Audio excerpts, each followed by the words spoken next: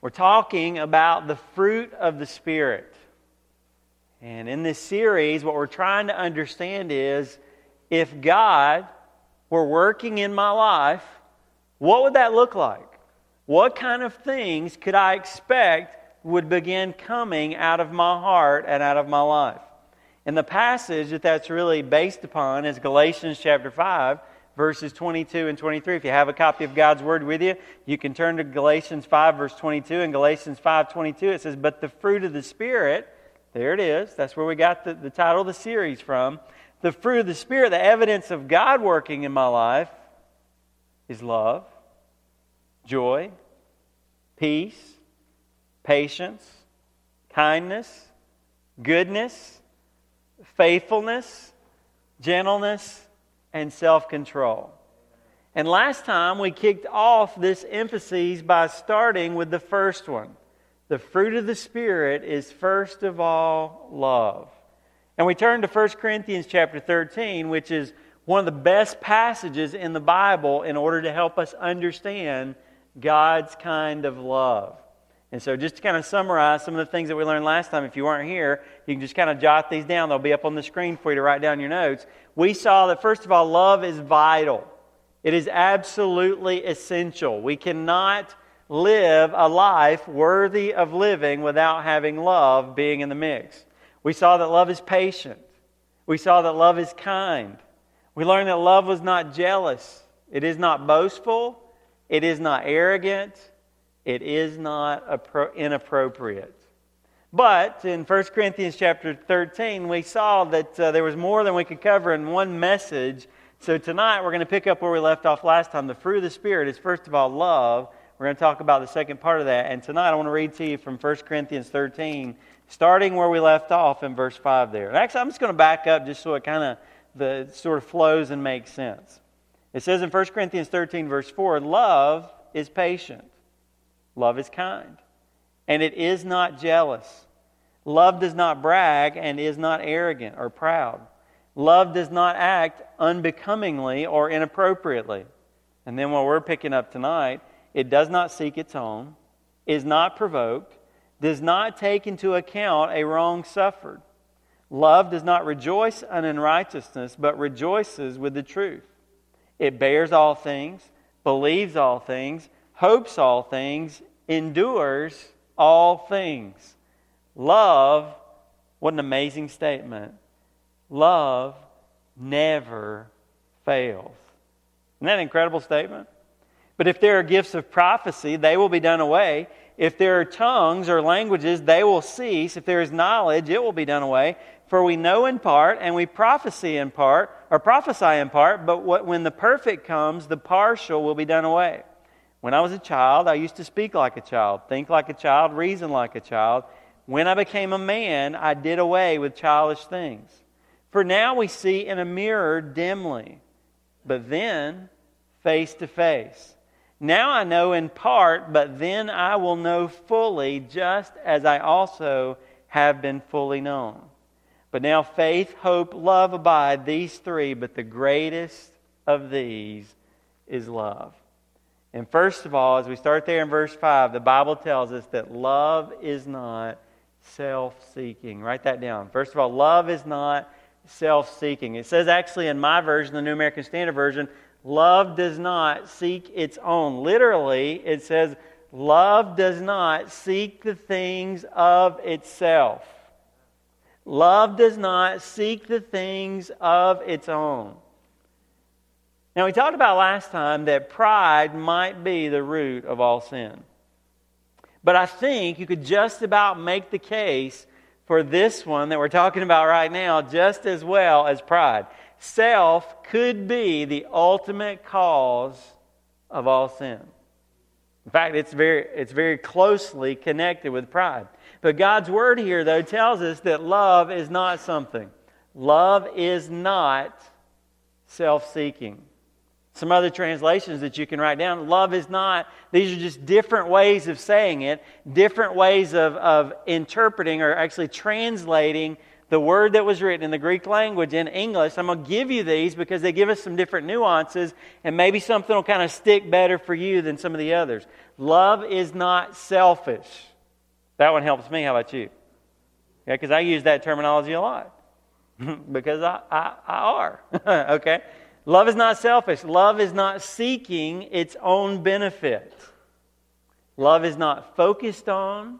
It does not insist on or demand its own rights or its own way.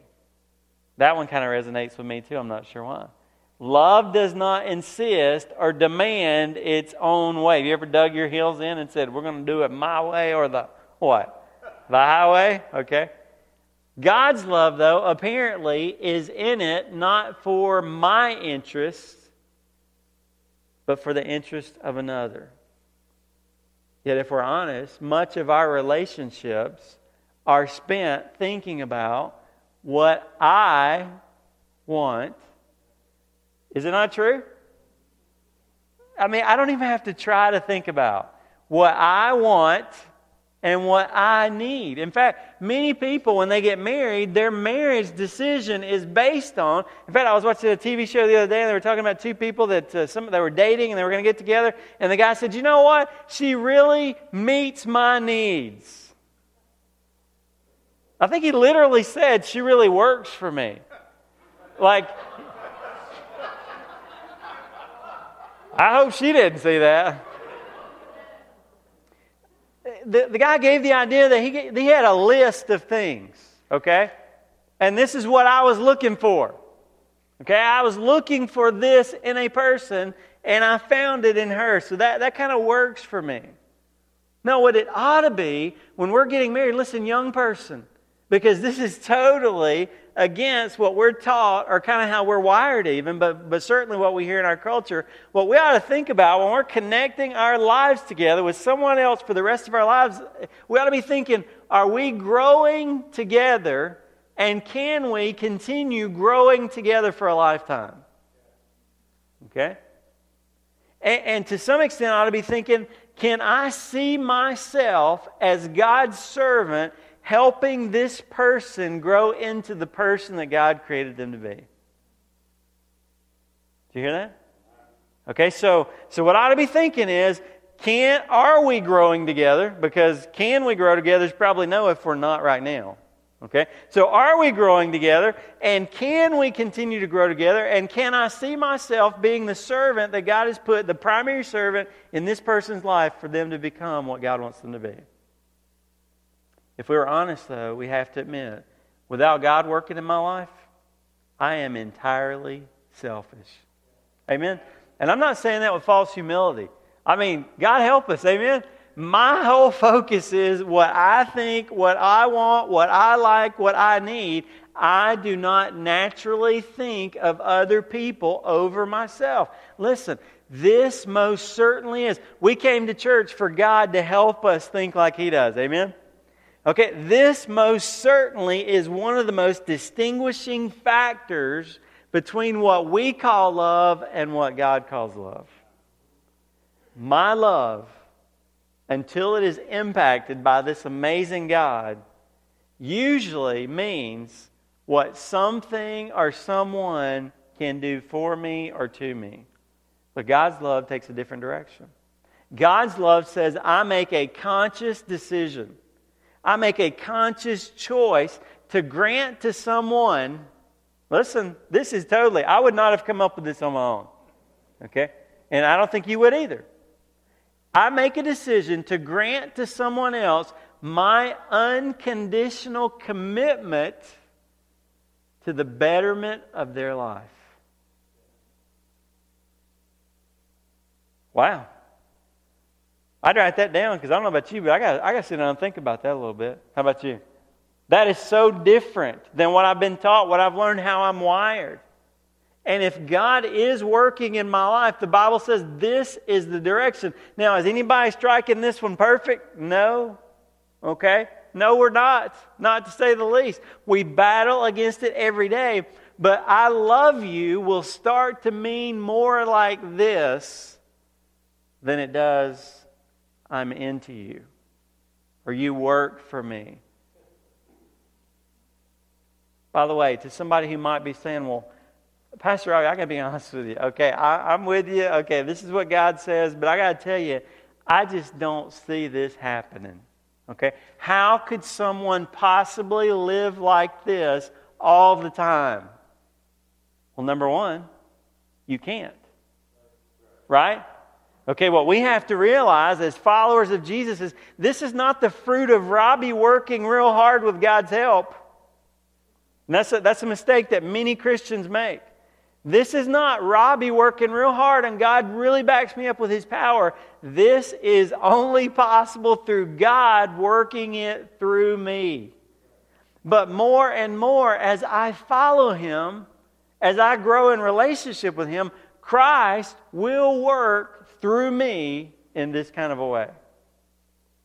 And I think it's best maybe if we understand it with this foundation. Because I think the reason that we struggle with giving this level of unconditional commitment is because we just think to ourselves, okay, first of all, I don't really kind of like it. I mean, it just sort of strikes me wrong, so I have to get over that, okay? But the next thing is, well, I have needs too, right? Okay, so what am I supposed to do? Just kind of, just do whatever this, am I supposed to be some kind of doormat and just do whatever this other person needs and never have my needs met? No, here's how it works. I say, God, I have needs too. I'm going to trust who to meet my needs? I'm going to trust God to meet my needs. Okay? Now, especially in the marriage relationship, I would think that primarily the person that God is going to work through is my spouse, right? Okay, so that's a fair, a reasonable expectation. But maybe you're in a situation right now where your marriage isn't as strong or there's some work that needs to be done. And so you're in a really good place to realize that, you know what? I was really maybe depending on my spouse too much. I was starting to think that it was him or her that was doing all this great stuff in my life. But what it's beginning to reveal to me is that it was God all along. And so what I can do is I can be released from being so dependent on this other person. And I can say, God, I thank you that you were the one doing it all along. And now I can put on a towel and I can just be your servant in this other person's life. And God, I'll trust you to meet my needs. Amen. You'll either begin to show them how they're supposed to be your servant in my life, or God, you'll work some other way to meet my needs. Now again, I'm not talking about being a doormat. I'm not talking about being an enabler of a very needy person. This is a very strong, conscious choice on your part to make the decision to think more of another person than you're thinking of yourself. The Bible tells us God's love is not self-seeking. But secondly, the Bible tells us that love is not easily angered. It actually says in my translation, love is not provoked. Now, we could say this again several different ways. This word comes from a word, and this image just sort of kind of helped me. Love is not sharp. It's not cutting.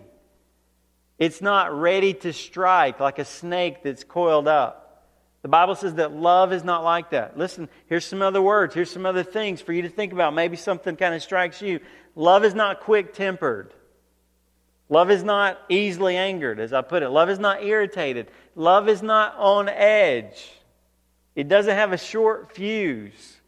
You picture a stick of dynamite, and you light it, and it's a short fuse, and boy, you got to get out of there, or there's going to be some damage, right? Okay? Love is not like that. I wouldn't be afraid that that's the way this person who says they love me is going to act towards me. Now listen to this. I heard another very experienced pastor who's been in the ministry for decades who said that he believes this is one of the secret sins of many Christians. Anger. A bad temper. Listen, there are people in this room that you are letting God work in every other area of your life, aren't you?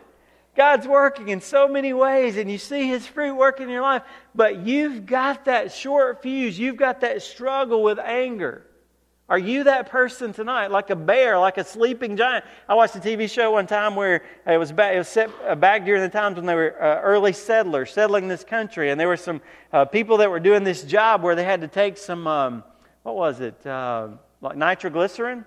Okay, they were transporting some nitroglycerin, in some vials in the back of this wagon. They were going over those old roads, okay? Okay, well, that's kind of the picture here. Okay, love is not like a wagon loaded with nitroglycerin going over bumpy roads. And you're just afraid if you hit the wrong bump, that baby's going to blow. And men,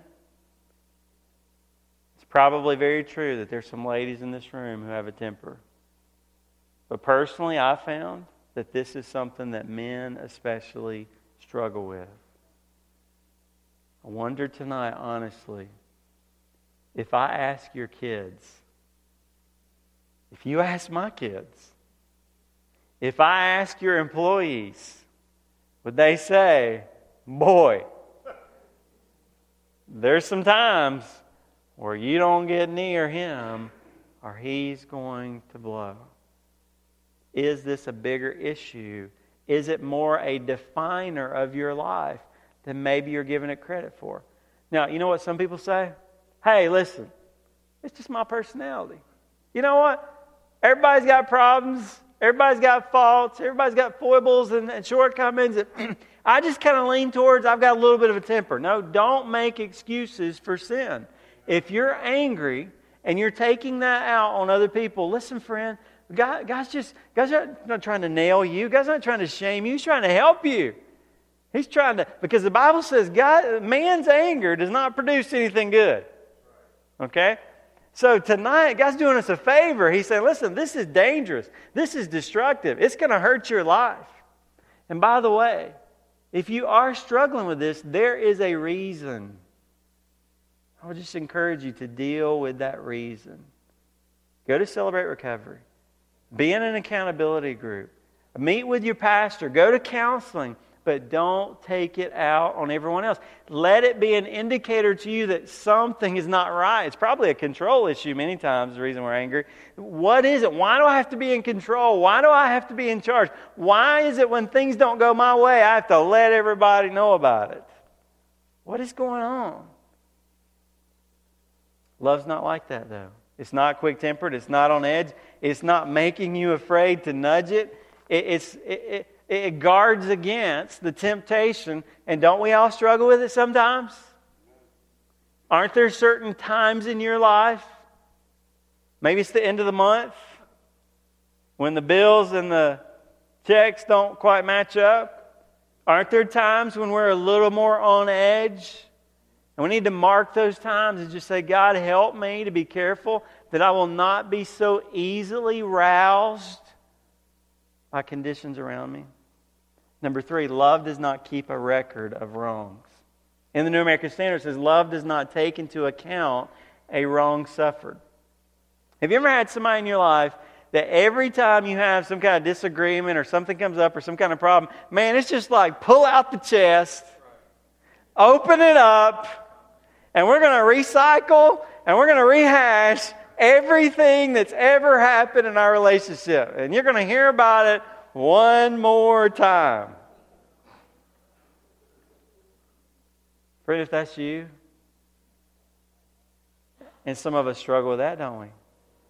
If that's you tonight, would you just be honest with the Lord? Would you just recognize tonight, if God is working in my life, He's not pleased with that. That's not something He's doing. That's not something He's producing. That's not something He's leading me to do, and it should bother me. The phrase that's used here is literally translated, love does not record or count any evil. Now, some of the older translations say love does not reckon, or love does not take into account any evil. Now, I kind of like to bring in that older translation for this reason. It kind of highlights the banking aspect of it, because you need to realize you ought to have a picture in your mind. And I remember hearing a pastor share about this years ago, and it really just helped me. The Bible says love does not take into account a wrong suffered. You ought to have this image, because this is exactly what's being brought out here in this passage. It's like taking out a ledger book, and you're going to write one more debit. And there's another debit. And there's another debit. And every time something goes wrong, let's pull out the book. And let's talk about. I've recorded them. I've counted them. That's literally what the word talks about here. I've kept up. I've marked them down. By the way, a couple of not so good translations here. The New King James, the King James says, love thinks no evil. That's actually kind of not the best image of what's being expressed here. Because if you just read that, you wouldn't get that counting kind of an idea. The Amplified Bible says this. It says, love pays no attention to a suffered wrong. I don't think that's exactly what's being expressed here. Because it's not that love ignores wrong, right? We're going to find out here in just a minute. Love deals with truth. Love deals with reality. And so I think that translation is a little bit unfortunate. It's not that love pays no attention to a suffered wrong, but what it's saying here is love is not keeping score. That's really what it's talking about. It doesn't keep a list. It's not, listen, this is our word. Are you ready for a ouch? Love does not hold a grudge. Isn't that exactly what we're talking about here? Love is not saying something happened way back there and I'm still keeping up with it. Does that sound like you tonight? Do you have a logbook?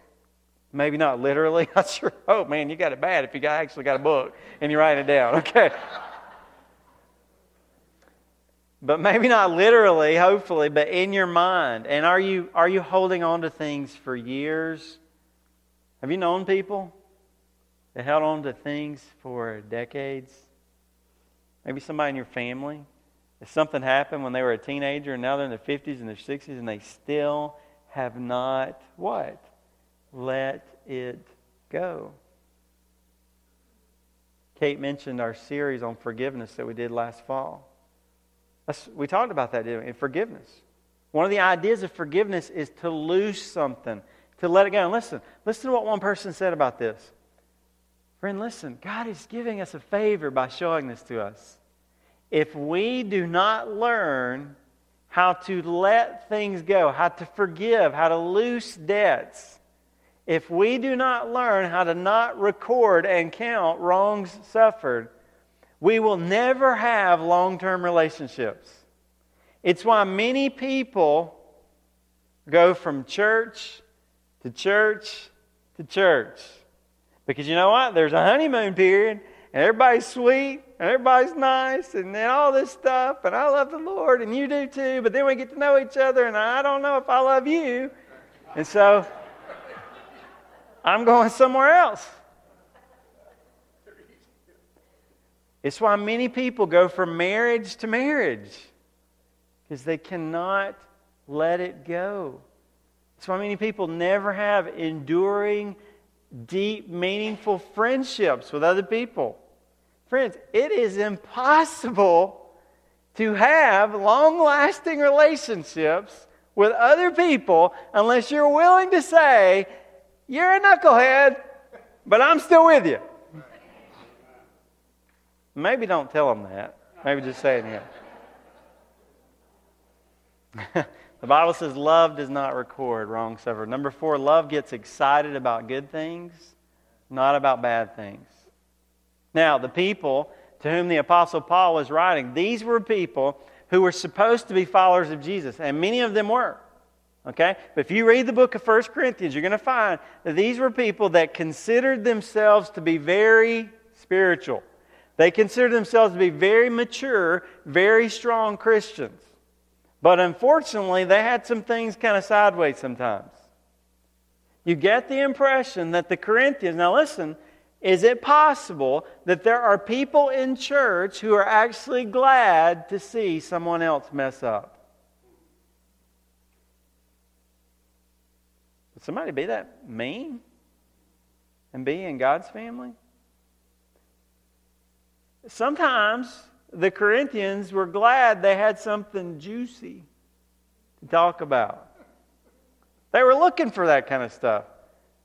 They were looking for that, apparently, more than they were looking for how God was at work in people's lives. Friends, love is never happy about wrong being done, and it's always excited about right being done. Now, I think most of us would say, Pastor Robbie, I'd never be happy about something wrong happening. That sounds terrible, doesn't it? I mean, if anybody had to stand on the stage tonight and admit, I was glad when somebody got what was coming to them, we'd say, that sounds terrible. I don't want to say that.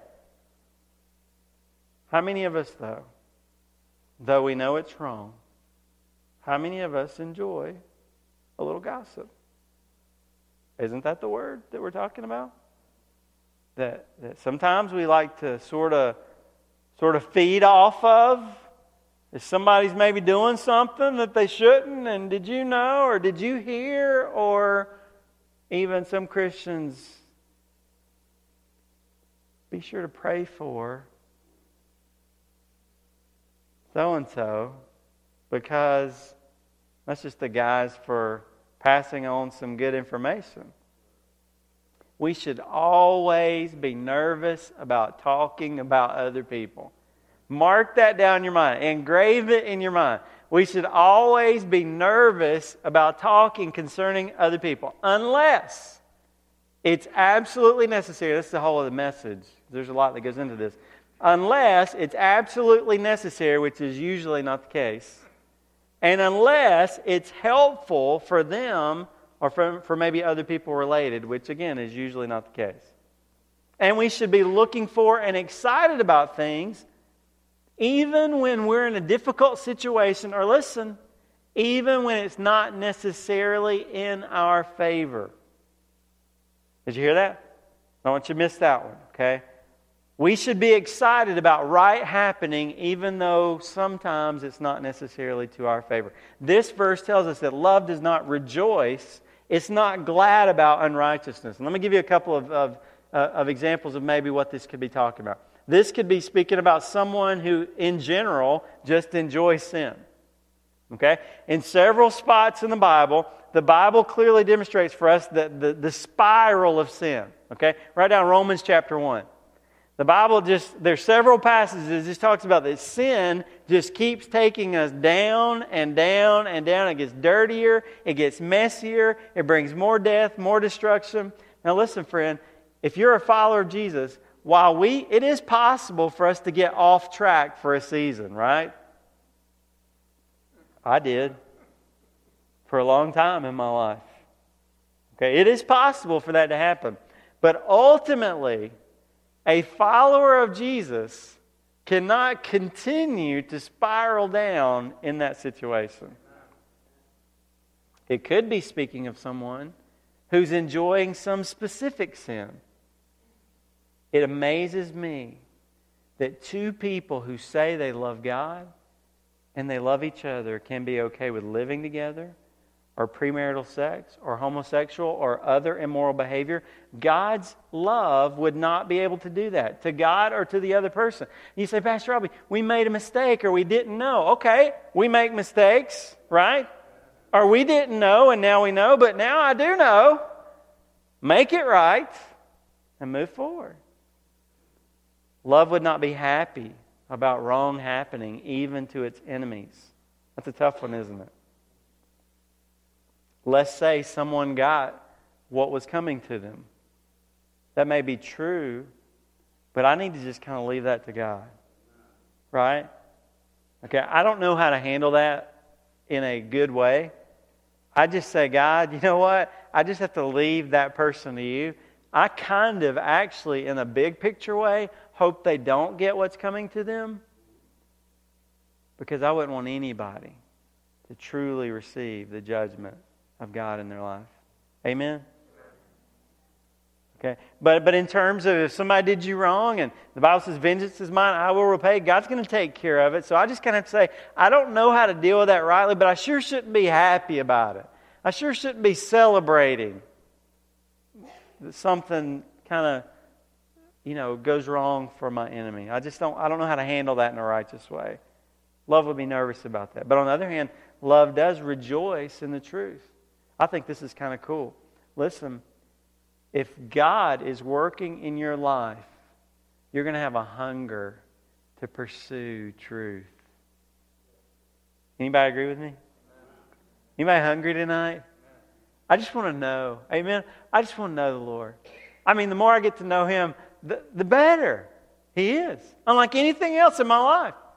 Even things that I enjoy and that are fun, many times it's just like, it's just not as fun as I thought it was going to be. But you know what? The Lord is always as good and better as I thought.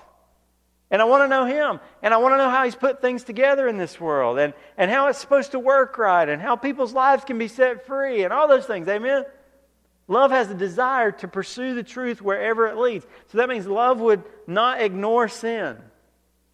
Love would want to find out, okay, what's pleasing to God, and let's do that. Love would not block the pursuit of truth.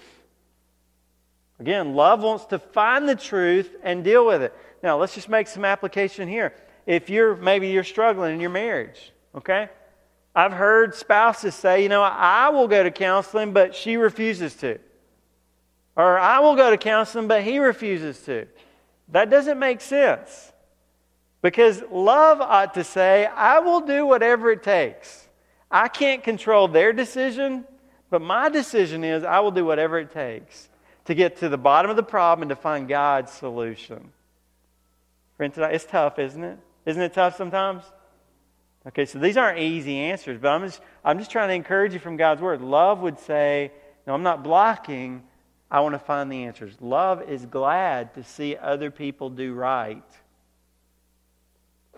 Even if it's somebody that you don't necessarily like or agree with.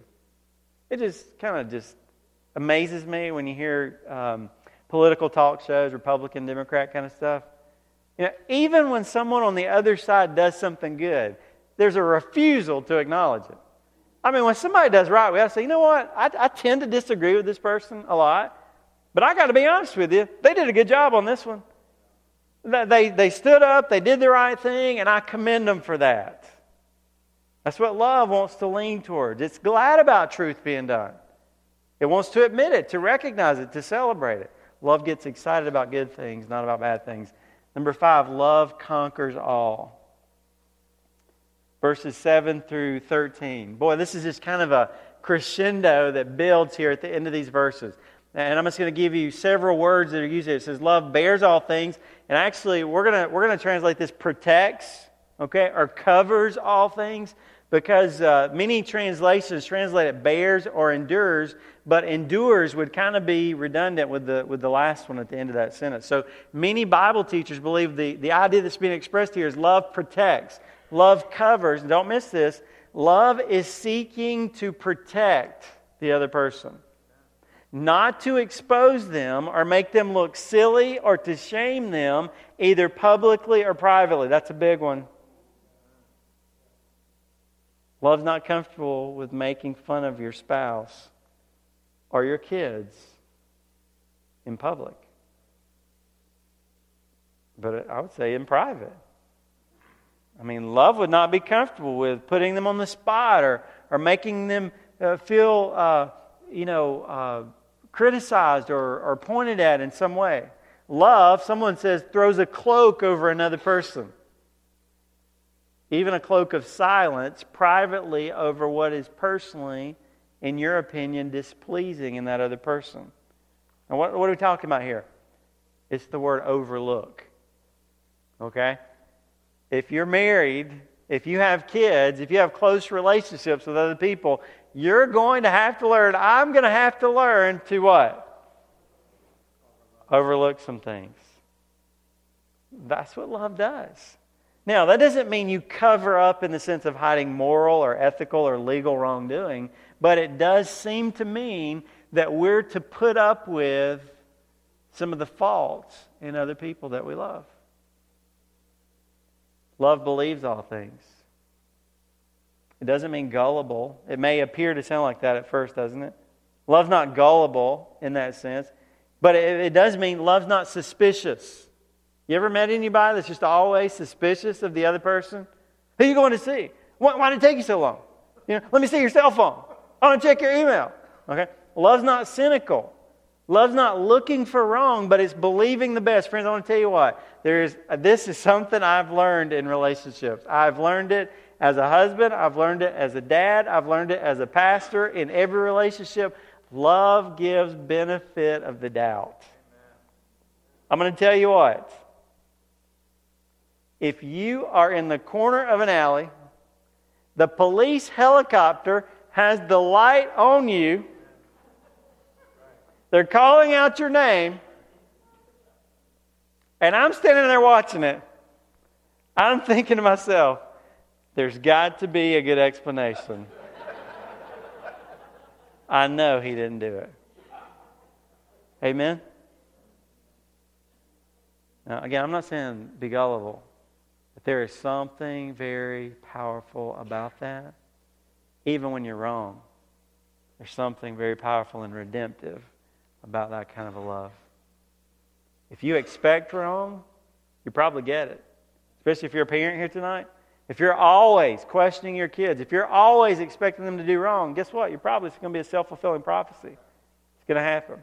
Love hopes all things. This points to the optimism, the future, the forward thinking of love. Love is realistic about the current situation. We've already talked about that. But listen, love sees hope for a better future. In fact, I believe, friends, as this world gets worse, and it's going to, as this world gets worse, this is going to be one of the things that sticks out about Christians. That in the middle of the mess, how do you still have hope? It might look bad. It might be bad right now. For me, it might be bad for us. It might be bad in the world.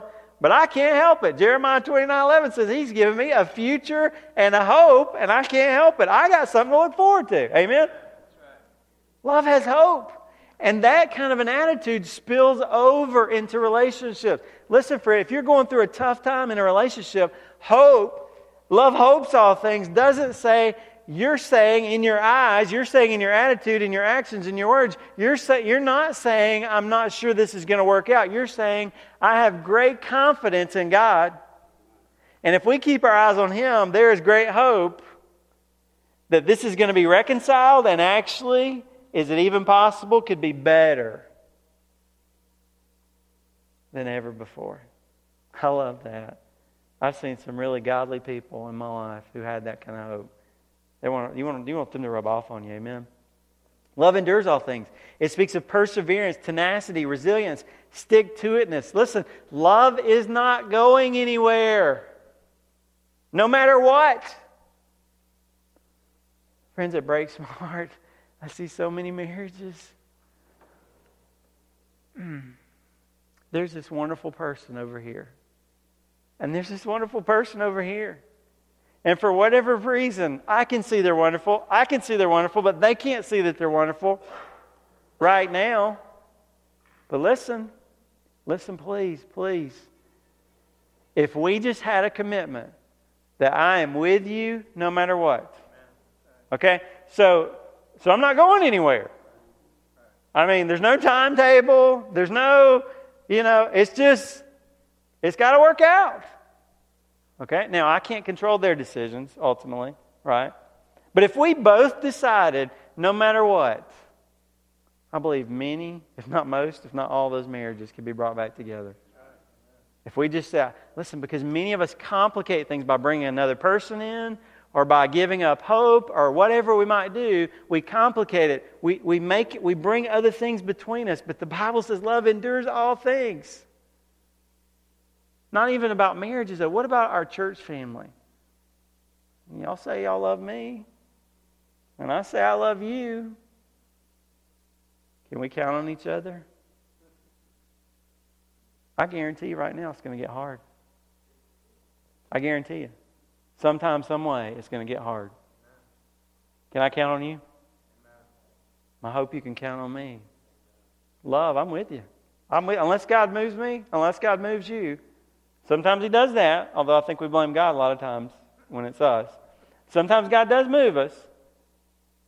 But unless He moves me, unless He moves you, no matter what. That's what love does. And finally, love never fails.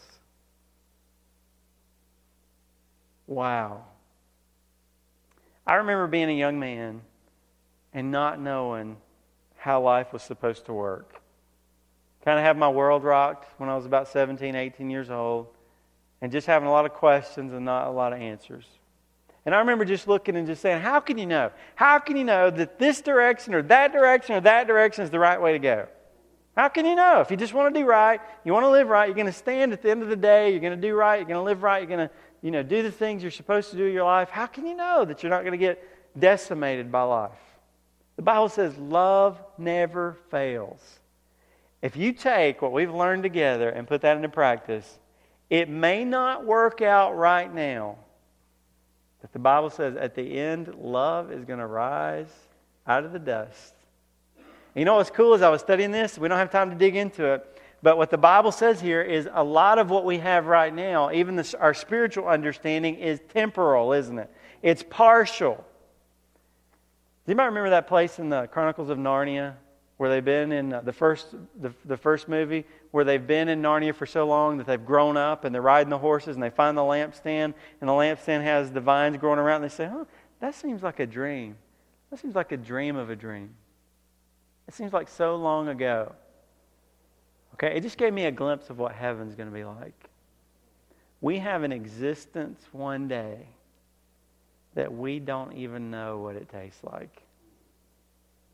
Now watch this. And there will be a lot in that existence that will be a lot different than this one, praise the Lord. But here's something that you can pick up in this life and say, I'm going to take over with me into that existence. It says, at the end of the day, there will still be love. And actually, it will be the greatest thing of all. Isn't that cool? So that sounds like something I need to grab hold of while I'm traveling on this journey. Amen? Are you like me? I'm saying, God, you know what? I want to be like that, but I ain't. I'm not. I'm seeing a little bit of fruit, but I need to see some growth. Would you agree with me tonight? Would you be willing to say to the Lord, Lord, I'm on the path, but I need to keep growing? Maybe that's what you need to say to Him tonight. You know what? Maybe there's something very specific. You don't need a general, I need to keep growing. No, I got an anger problem. I've got a commitment problem. Whatever it might be, and God, you put your finger on it, and Lord, I need you to help me with this thing right here. Maybe you're here tonight and you've never given your life to Jesus Christ. And just like Tony and just like Caitlin, you would say, I want to follow this God that y'all have been worshiping tonight, that you've been talking. I've never found anyone like Him. I agree. Amen. Millions of people around the world would agree with you. He's changed their life. And He will change yours if you will trust Him. Tonight, would you call upon Him and just say, just a very simple prayer. You could even say it right now. You could just say, Dear Jesus, I believe. I trust in You. I give my life to You. I want to follow You. I ask You to forgive me, to come into my life, to save me, to wash my sins away. Help me to live this life that Your Word is describing.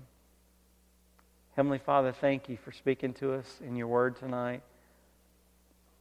Lord, it's overwhelming because it's too much. So give it to us in bite-sized segments tonight. Whatever somebody needs to take away tonight, not a whole lifetime's worth, just tonight. Help them, I pray, in Jesus' name. Amen.